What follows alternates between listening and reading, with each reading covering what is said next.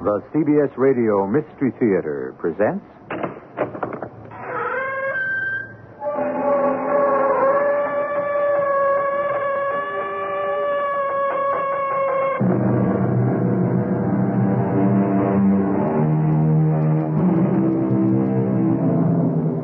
Come in.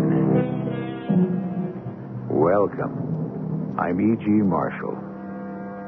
Next time you go to the theater to see a new play, ask the person sitting next to you who wrote it. Chances are he won't know. Oh, he'll know who's starring in it. And probably he'll know what the critics had to say about it.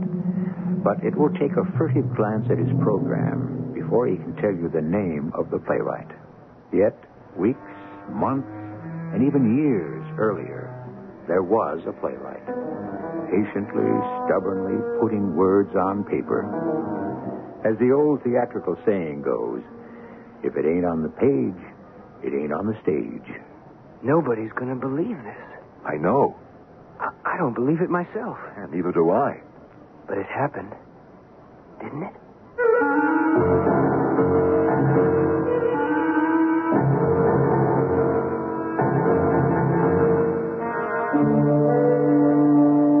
Our mystery drama, The Imposter, was written especially for the Mystery Theater by Elspeth Eric and stars Don Scardino and Norman Rose.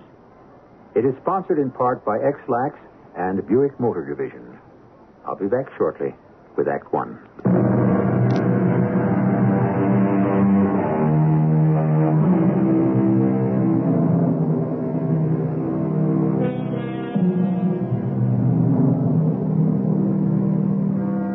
A playwright loses hegemony over his work as soon as a producer buys his play. The producer hires actors, a director, a designer, a manager, and the playwright, who started the whole thing, becomes a pallid spectator to the feverish activity which begins both in the theater and in the producer's office. It is in just such an office that our story begins.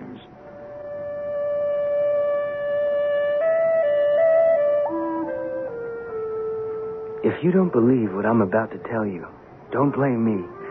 I have trouble believing it myself. I'm Ted Harris. I'm assistant to the incredibly successful Broadway producer, Norman Gelb. Years ago, when I first went to work for him, I was sitting in my office right next to Norman's when I heard his voice raised to an unaccustomed pitch. It's impossible. It's absolutely impossible. Mrs. Mahaffey, it can't be done. We open tonight. Your play opens tonight. Mrs. Mahaffey, there isn't a printer in town who could do it. I'm telling you that... Now, come on in, Ted. Mrs. Mahaffey, you have written a great play. It's going to be a big hit. Don't you understand? No, I can't do this one little thing for you. Because it's impossible, and it's crazy. What's up, Norman? Oh, come on and sit down. I take it that was Mrs. Mahaffey on the phone. Our marvelous playwright, our genius, our pain in the neck. What's it all about? Ted, you are not going to believe this. Mrs. Mahaffey acting up all of a sudden? Acting up? She's lost her marbles. She's such a nice lady. Mrs. K. Mahaffey, whom we all adore and revere. Mrs. K. Mahaffey was written the best play any producer ever got his grubby hands on. The best play since Norman, just tell me. What does the lady want? Oh, Ted, you are not going to believe it. What is it? She wants her name taken off of the play. She what? I told you wouldn't believe it. I don't. Ted, there has never been a production like this. I don't mean just the script, though Lord knows that's a masterpiece. But I have hired the best people, the best actors, the best director, the best designer, because I love this play. It's in my blood. It's part of me. Do you know that every day since I read it, I have gone around thanking whatever star looks out for Norman Gelb that this play came into my office. And you know how it got here? Through the mail. No agent, no nothing. From a playwright nobody ever heard of. You know, I darn near didn't read it. Yeah, you had me read it. Huh? Oh, yeah, that's right. I did, didn't I? And you liked it. I liked it a lot. And then I read it and liked it even better than you did. Couldn't wait to get on the phone and buy it. You remember that? I remember. Naturally, Mrs. K. Mahaffey was very happy, very grateful. And who wouldn't be? Norman Gelb is not one of your schlop producers. Ah, far from it. When she came in, Ted, to sign the contracts, I thought, my, what a nice, reasonable lady. So normal, I thought. Very calm, very poised, very sweet, very nice. But I didn't take advantage of her. Mm-mm. Or the fact that this was her first time out. I gave her good terms because I knew that she had written a great play. Though I remember thinking at the time, how could such a great play come out of such a normal lady? Now it turns out she's not such a normal lady. You just never know about these things, do you? Never. You know that she's a translator at the United Nations. Did you know that? No, I didn't. Yeah, she translates from German into English. Been doing it ever since her husband died about 10 years ago. Never wrote a thing in her life. Not even an article, let alone a play. Imagine. The most intricate, the most exacting form of literary composition there is, and she writes one. A good one. Good. It's a great one. Fantastic. Ted, do you know what I have done for this little lady? A lot. No. This is something special. A surprise for tonight. I put her name up on the marquee. Ted, you know that's never been done for an unknown playwright. I want to show her how we believe in her play. I want her to come to the theater tonight and look up at the marquee and see her name spelled out in lights. I want to see her face when she sees it. And now she wants new programs printed up without her name. Do you think it's first night nerves or what? I don't know what. Good Lord, Ted, we go up in 4 hours. How can I get new programs printed up in 4 hours? Oh, you can't. Oh, Ted, she's hysterical. Do me a favor. Go up to her place and talk to her. Make her see it is impossible. Will you do that for me? Oh, I don't know, Norman. Please, Ted. What'll I say? You'll think of something. I hope so. Sure you will. She likes you. You'll think of something. Oh, what name does she want you to put on the programs? Or do you just say by anonymous? She wants me to substitute another name. Any other name? No. She was very specific about the name. What was it? Vervain. Martin Vervain.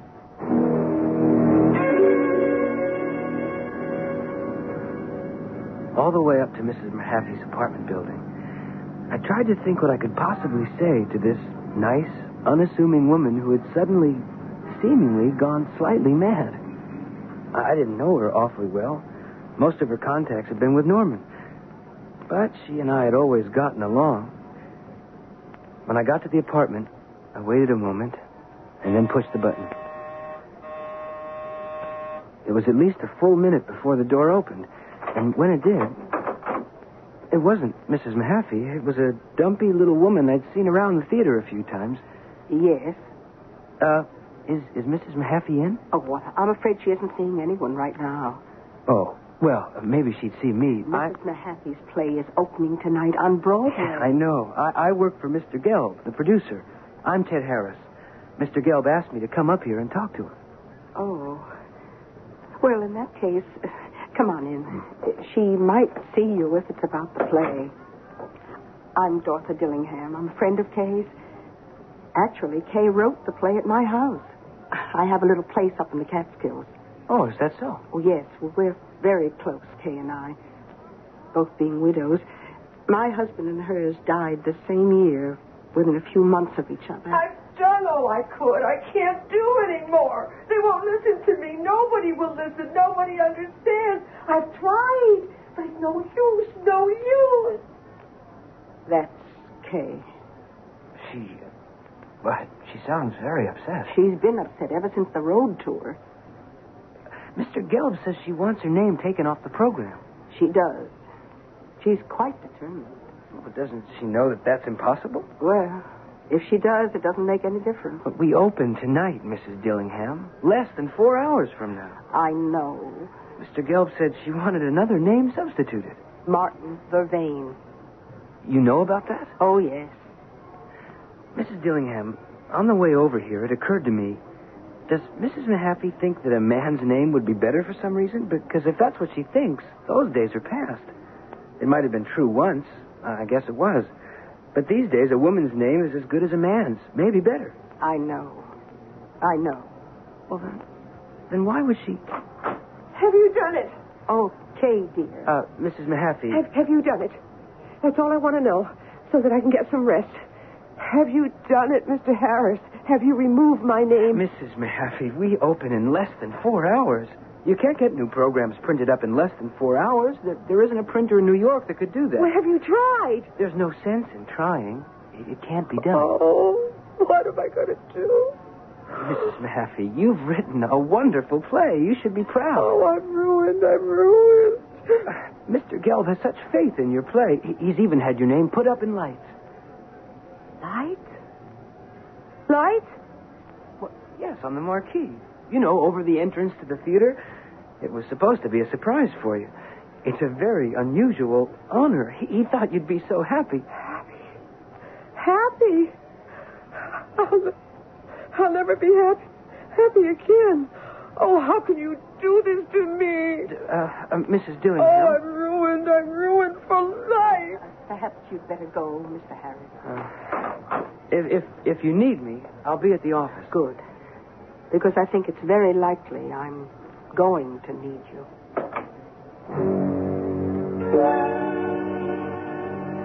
Well, I bombed out. That was obvious. I'd gone there to try and pacify an hysterical woman, and if anything, I'd made things worse. Well, what did Norman expect from me? A miracle? I know you tried. She kept yelling, I'm ruined. I'll kill myself. She wouldn't do that, would she? At this point, I'm not prepared to say what she'd do or wouldn't do.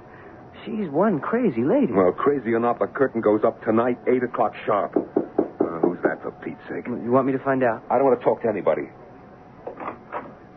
Mr. Harris. Norm, it's Mrs. Dillingham. Oh, is that Mr. Gelb? Yes. How's Mrs. Mahaffey? Not too good. That's why I had to talk to you. I think there's something you should know. Come in, Mrs. Dillingham. Mr. Gelb, I know Mrs. Mahaffey seems to be acting in a very peculiar manner. You could say that. Yes, you could say that. Wanting the name Martin Vervain put on the program. It's crazy. Not completely. Because, you see, Martin Vervain did write the play. But you mean to stand there and tell me Mrs. Mahaffey did not write this play? She stole it? No. Plagiarized No. it? Then what did she do? Where did she get hold of it? Oh, please. Mrs. Dillingham, was Mr. Vervain a collaborator? You could call him that. Mr. Vervain and Mrs. Mahaffey worked on the play together. Yes, that's it. Oh, she never told me that. And now this Vervain wants to cut in on the royalties. He'll sue. No, Mr. Gelb. Well, he can sue Mrs. Mahaffey, not me. I acted in complete good faith. My hands are clean. Mr. Vervain won't sue anybody, Mr. Gelb. Mr. Vervain's been dead for 50 years.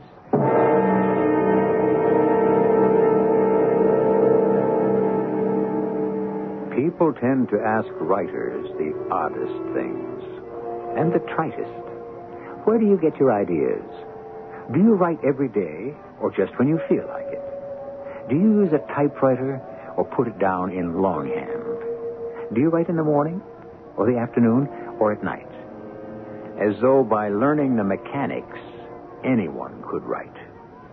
If you've ever tried it, you already know that nothing could be further from the truth. We'll return shortly with Act 2.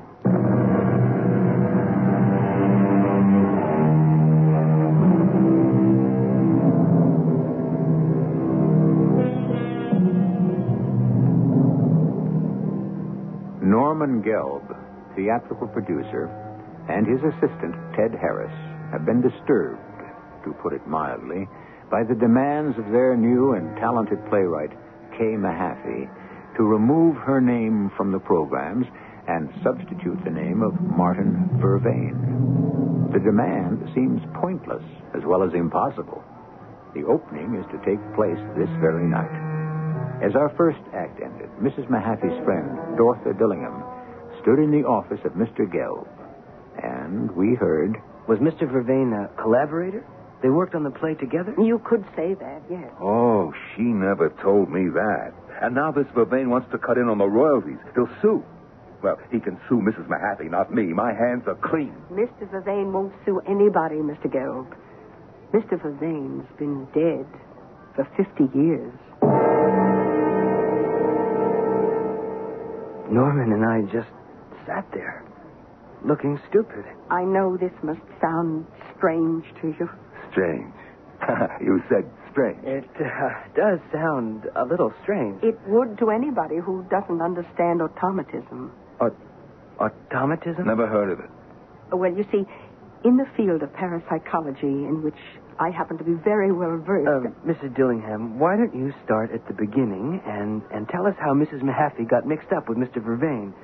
How they happened to, get together and write this play. Yeah, start at the beginning.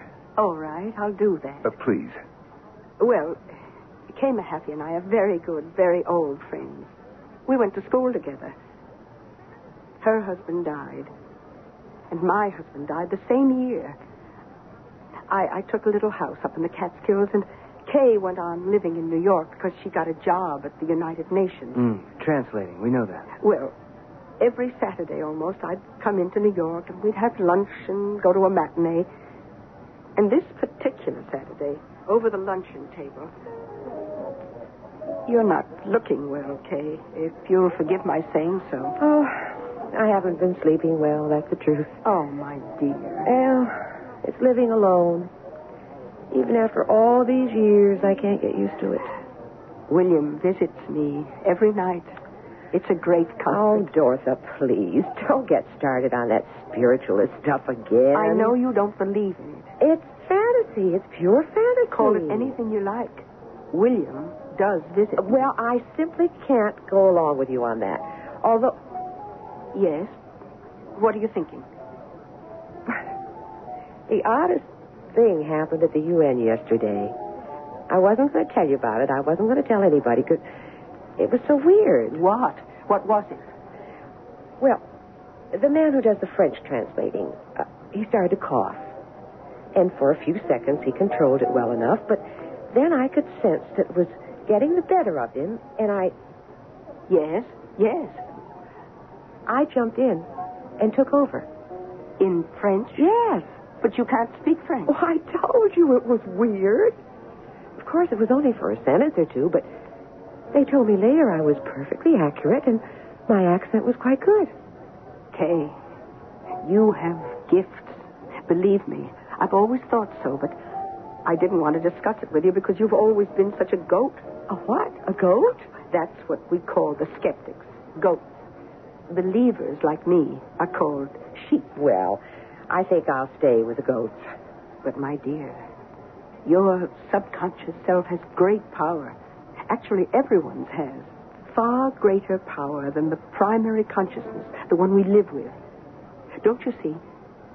When you jumped in for the French translator, your subconscious self took over. You hadn't been sleeping well. You told me so. You were over the border. I was what? Over the border. Your incarnate spirit was sufficiently over the border to receive, but still able to control its own supraliminal. You were able to receive from the French translator, but still able to say the words aloud. Oh, Dorotha, I don't know. It sounds like gibberish. Tell you what, after the matinee, come back with me to the Catskills. Stay overnight. You need the rest anyway, and we can talk some more.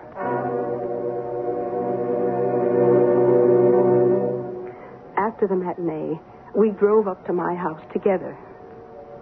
I knew she was still very skeptical towards the whole thing, not to say hostile.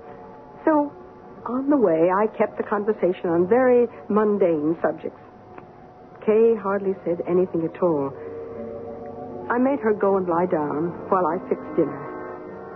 And after we'd finished eating, without any prompting from me, she said, What you were saying at lunch about the power of the subconscious self. Yes? How do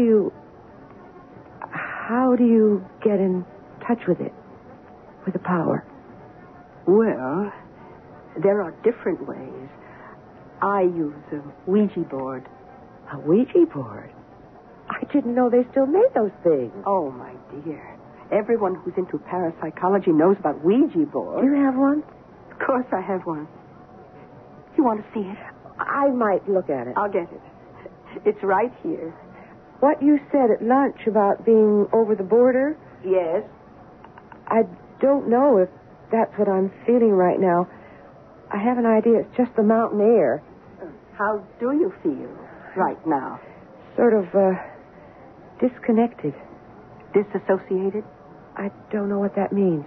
It could be the beginning of a trance state. It's very odd. You know, I'm not sure I like it. Well, here's the Ouija board. I think my mother had one of those. It has the letters and numbers from 1 to 10, plus yes and no, and goodbye. Oh, it's such a funny name, Ouija. Well, it's a combination of the French and the German words for yes. Oui, French. Ja, German. How strange. Kay, I know what you're thinking. What happened yesterday at the UN? How you translated into French? When I only know German. Oh, let's start, shall we? Oh, this is all so exciting. Now, this little three-legged, heart-shaped thing is a planchette. We put our fingertips on it very lightly. Yes, that's right. And then we wait till it moves. We were there for hours, till almost midnight. For the first hour, nothing happened. Nothing at all. I was willing to give up. I thought Kay was too tired to continue. Perhaps we'd do better in the morning. But about 10 o'clock, the planchette started to move. It spelled M-A-R. And then it stopped. Martin. Yes, but we didn't know that then. Well, what else did it spell out? Nothing. Just M-A-R. Over and over again for 2 solid hours. Then what happened? Well, a little after 11, Kay looked so exhausted, I insisted that she go to bed. We weren't getting anything new on the Ouija board. I said we could try again in the morning. So we each went to our own rooms and went to sleep. At least I did. But in the morning, when I went to make breakfast, there was Kay, standing over the table, staring at the Ouija board. Morning, Bright Eyes. Did you sleep well? I didn't sleep at all. Okay. Did you? Like a top? Never woke up once?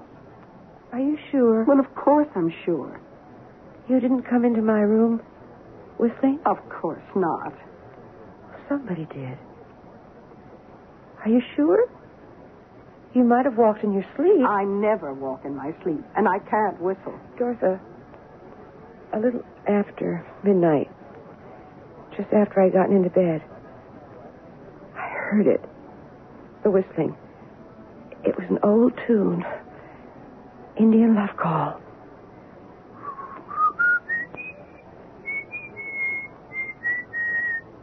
Do you remember that? Yes, I remember. Well, was that all? Just the whistling? I think so. Except I seem to hear someone scolding me. Someone very annoyed and irritable. Okay, let's use the Ouija board again, right this minute. Maybe, just Dorothy, maybe. do you mind if I use it by myself? Why, no. I have this feeling someone is trying to reach me. If I could just be alone. Of course, I left her alone and went out into the kitchen. But a minute later, I heard it. Very faint, but unmistakable. Well, she could have been whistling it herself, couldn't she? Well, of course, she could have been. Of course she could have. Well, let me tell you what happened next. I took a good long time fixing breakfast. I ate by myself in the kitchen so as not to disturb Kay in the living room. I cleaned up and putted around, and a couple of hours later, I looked up to see Kay standing in the doorway. Dorothy, I know who it is. Who, Kay? The M-A-R. You remember how those letters kept showing up on the Ouija board last night? Yes, just M-A-R. They are the first letters of the name Martin. Do you know a Martin? Well, this Martin is... Martin Vervain. And you know of Martin Vervain? Well, this Martin Vervain died 50 years ago. Okay. He was an actor. A very great actor, a star.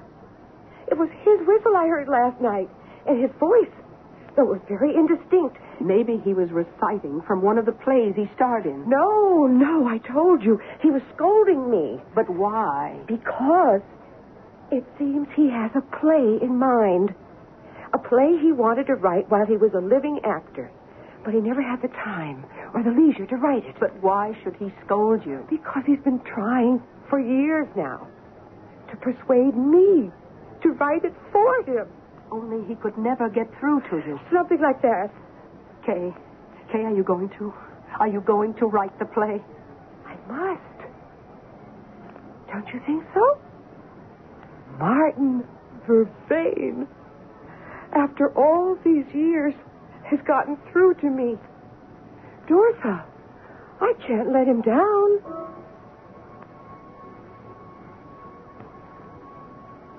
That night, about midnight, I heard it. I heard the soft creaking of Kay's bed. Heard the door of her room open and close. Heard her go into the living room, pull up a chair. And I knew, I was sure that through the Ouija board, she was receiving the words of the departed actor Martin Vervain. Sure enough, in the morning, I went into the living room, and there was Kay, her face glowing, though she had had no sleep for a day and a half. The first act is finished, Dorotha. All night I worked. It went so fast I could hardly keep up, but the first act is complete. Oh, Dorotha, who would have thought that I... Why not you? Why should you not be an automatist? Elizabeth Barrett Browning and Victor Hugo received messages by automatic writing. Why not you? Oh, I never dreamed. It's no more than simple telepathy, the fusing of the incarnate with the excarnate spirit. Is that what's happening? Martin Vervain is the communicator. That's all an entity ever is. An entity, you say? An essence, a being from beyond, a sender, as you are a receiver. Oh, Dorotha. Dorotha, that this should happen to me.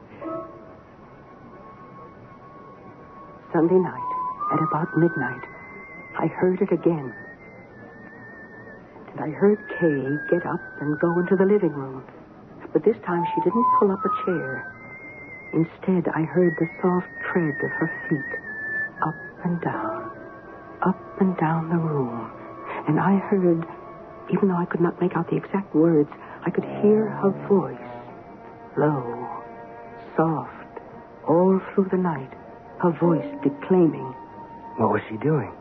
Why, she was composing the play, of course, as it came to her from Martin Vervain. A play does not get written that way. I know you are one of the goats, Mr. Gill. Oh, what happened next, Mrs. Dillingham? Well, the next day was Monday, and Kay phoned the UN to tell them she wouldn't be in. That, as a matter of fact, she'd have to take off the rest of the week. And every night, about midnight, I heard the whistle, and I'd hear Kay get up and go into the living room. But along about Thursday, I think it was, I didn't hear her voice as I had before. I heard instead, you'll never believe this, I heard a typewriter. Yes, a typewriter. Kay was taking down Martin Vervain's words on a typewriter. It's incredible. I told you wouldn't believe me. You must admit, Mrs. Dillingham, it's not easy. No, of course it isn't.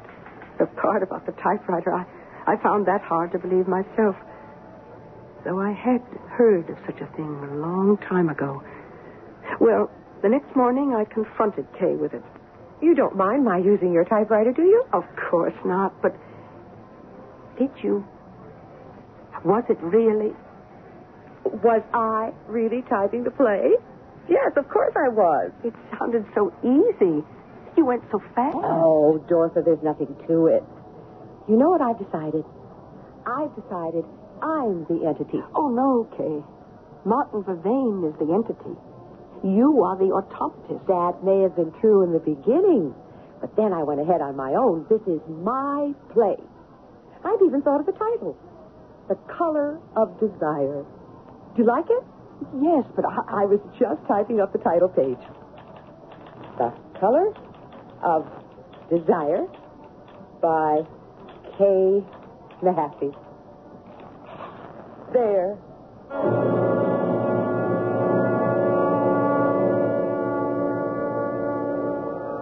Tell me, John Matthias, someone is supposed to have said to the man who came to be known as St. John of the Cross, tell me, how do you write your beautiful canticles? To which the poet priest, they say, replied, sometimes God helps me, and sometimes I do it by myself. If the great saint received help from the deity, why should not Kay Mahaffey get help from a deceased actor named Martin Vervain? No reason at all that I can see. We'll continue shortly with Act 3.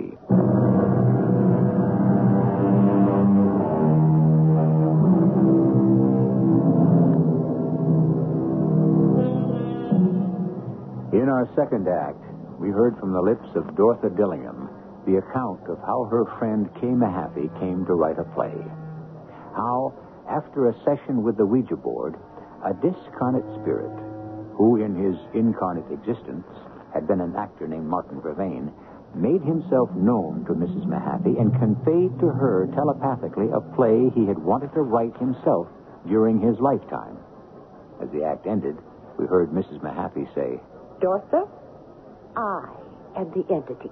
Kay, Martin Vervain is the entity. You are the automatist. That may have been true at first, and then I went ahead on my own. This is my play. I've even given it a title. The Color of Desire. I was just typing the title page.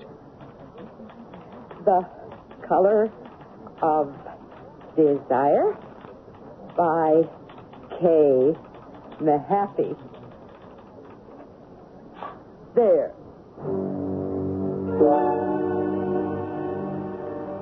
The next morning, we got out the yellow pages, and we looked up theatrical producers, and we tore the page out of the phone book and glued it to the Ouija board, and moved the planchette over it. And the planchette stopped at the name Norman Gelb, and we gathered up all the pages and put them in a folder and sent them to you. That is incredible. I know it's hard for you to believe. It's impossible. Mrs. Dillingham, when Mrs. Mahaffey came in here to discuss the production, and all during rehearsals and all the time out of town on tour, she seemed all right. She wasn't, the way she is now. I know. But she wrote me, I think it was from Philadelphia, that Martin Vervain was starting to give her trouble. What kind of trouble? Oh, she didn't say exactly, but she did say he was using bad language and threatening her. What, you mean physically? I think so. Mrs. Dillingham, Mrs. Mahaffey has been under a great strain. I should say she has. No. I mean for a long time. Maybe ever since her husband died. Living alone, earning a living, all that. And then she writes this wonderful play. It just comes to her. These things do happen that way sometimes. And it's bought and cast and put into rehearsal and produced and tried out. That's all a lot of excitement and involvement. Even if you've been through it before, it's a big strain.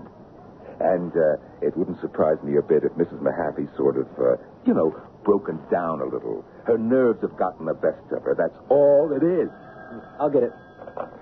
Norman Gelb's office. Let me speak to Mrs. Dillingham. I know she's there. Sure. It's for you. I think it's Mrs. Mahaffey. Oh. Kay? Oh, dear. Oh, that's awful. Oh, Kay. Yes, of course I will. Right away, dear. I have to go. He's with her and behaving badly. Sure. You run along. We'll see you at the opening. I'm not sure Kay will be able to come to the opening, Mr. Gelb. Not coming to the opening of her own play? Who ever heard of such a thing? This is going to be a night to remember. Well, Norman and I will remember it, that's for sure. He and I stood up in the back of the theater all through the performance. The play had never gone better. Everything went like clockwork. The actors were magnificent. And when the curtain came down on the third act... Oh, wow. Wow, terrific. Bravo! Author! darn shame she's not here. Oh, yeah.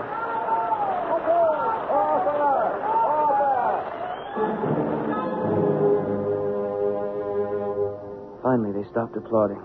Finally, they emptied the theater. Norm and I sat in the green room, happy and exhausted. Only one thing remained, the notices. What would the critics say about the play? It didn't seem possible they wouldn't rave about it. But one thing is sure about the theater. You could never be sure. What do you think, Ted? Oh, a smash. Oh, yeah. Oh, can't miss. Yeah. Still, critics are funny people. Yeah. Well, what do you say we go across the street? Okay, where's your coat? Just across the street? I don't need it. Okay, let's go. You know, Ted, it's a funny thing about the theater. 1 minute it's full of life. Sound, lights, people. The performance ends, the applause stops, the people leave, and it's silent as death and as dark. Look, even the lights on the marquee are going out. Okay, let's cross the street. Oh, no. Wait a minute, Ted. What's the matter? You know, I can't stand the idea of Mrs. Mahaffey not being with us when the notices start to come in. I don't want to sit there with just you and my mother.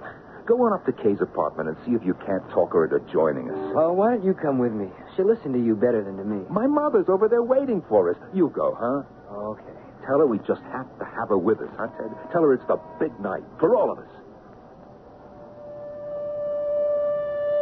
Well, I got a taxi and drove to Kay's place. When the door opened and it wasn't Kay Mahaffey, it was Dorothy Dillingham. And she looked worried. Come in, Mr. Harris. Isn't Mrs. Mahaffey here? She's in the bedroom, but don't go in there. She won't recognize you. Is she sick? Not exactly. The doctor left just before you got here. He says she's all right. She'll come out of it. Come out of what? Well, the doctor said it's a sleep of exhaustion, but I know better. What do you think it is? I think it's deep trance. Oh, no. Mrs. Dillingham. It started at 8 o'clock. I was in here, and she was in the bedroom. I heard her cry out, Don't, please don't. Mr. Harris, I'm sure he was with her. You mean? Martin Vervain. After a while, I went in there, and she was lying on the bed, perfectly quiet. I spoke to her, but she didn't answer me.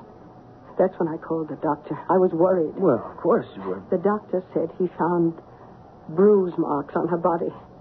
Oh? You know how I think they got there? Now, Mrs. Dillingham. I know. You're not a believer. No, I'm sure there's a simple explanation for the bruises. That's what the doctor said. But I know better. Mrs. Dillingham, Mr. Gelb and I were very disappointed that neither of you came to the opening. Oh, did it go well? Oh, very well. Very, very well. Oh, excuse me. Hello? Mr. Harris there? Oh, yes, just a second. For you. Oh, thanks. Hello? Ted, the notices are starting to come in. Radio, TV, Ted, they are sensational, fantastic, out of this world. Oh, wow. Tell Mrs. Mahaffey she's got to come down here. How is she, by the way? Well, I haven't seen her yet. Oh, well, tell her this is something she can't miss. Once in a lifetime thing, unforgettable. Marvelous, Norm. I'll do my best here. Don't take no for an answer. I'll see you and make it soon. Yeah. See you soon, Norman. That was Mr. Gelb. Yes, and he says... Oh, yes, dear. It was Mr. Norman Gelb. Oh, Mr. Gelb? Mrs. Mahaffey, Mr. Gelb was calling from a restaurant across the street from the theater. The theater where your play opened tonight. Oh, yes. The play. Mrs. Mahaffey, the reviews are starting to come in. Radio, television.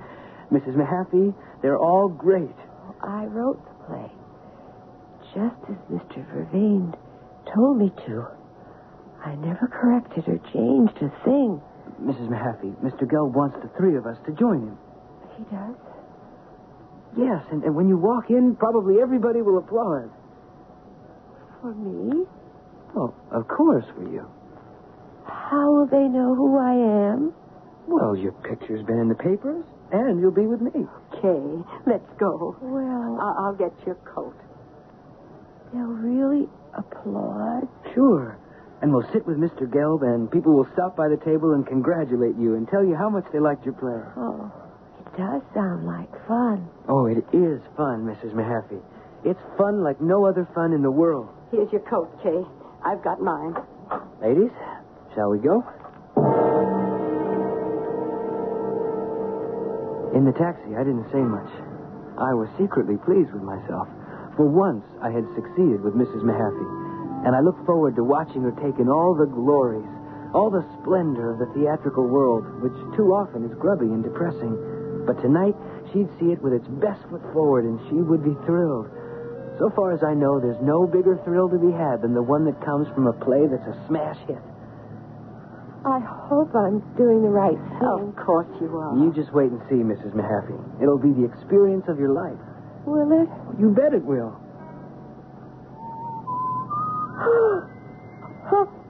Mr. Harris. Mr. Harris, are you whistling? Me? No. Are you? No, I can't whistle. I knew I shouldn't have come. Driver. Yeah? Were you whistling just now? Why should I be whistling? Is the radio on? You want the radio on? No. Here you are. Come on, Mrs. Dillingham. I heard it. I know I did. Didn't you? Yes. Come on, Mrs. Mahaffey. I shouldn't have come. Oh, yes, you should. Look across the street. What is it, Kay? Look up there. The lights. The marquee. It's lighting up. The lights are going on. One by one. The Color of Desire. By Martin Vervain.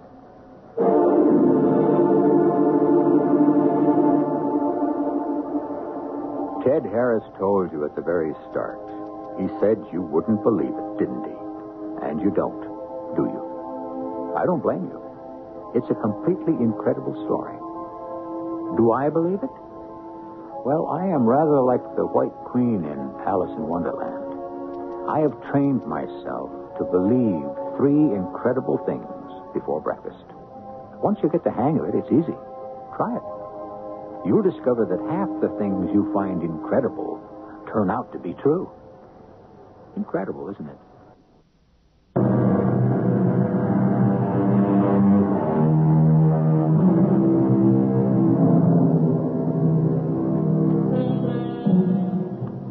Mrs. K. Mahaffey never wrote another play. The Color of Desire ran for 3.5 years. Did Martin Vervain desert her? Or did she desert Martin Vervain? There have been several playwrights who have written one successful play and were never able to do it again. Perhaps Kay Mahaffey was one of these. Or should I say Martin Vervain was one? I leave it up to you. Believe whatever you like. Whatever you believe may very well turn out to be true. Our cast included Norman Rose, Don Scardino, Bryna Rayburn, and Ann Petoniak. The entire production was under the direction of Hyman Brown. Radio Mystery Theater was sponsored in part by General Electric Citizen Band Radios. This is E.G. Marshall inviting you to return to our Mystery Theater for another adventure in the macabre. Until next time, pleasant dreams.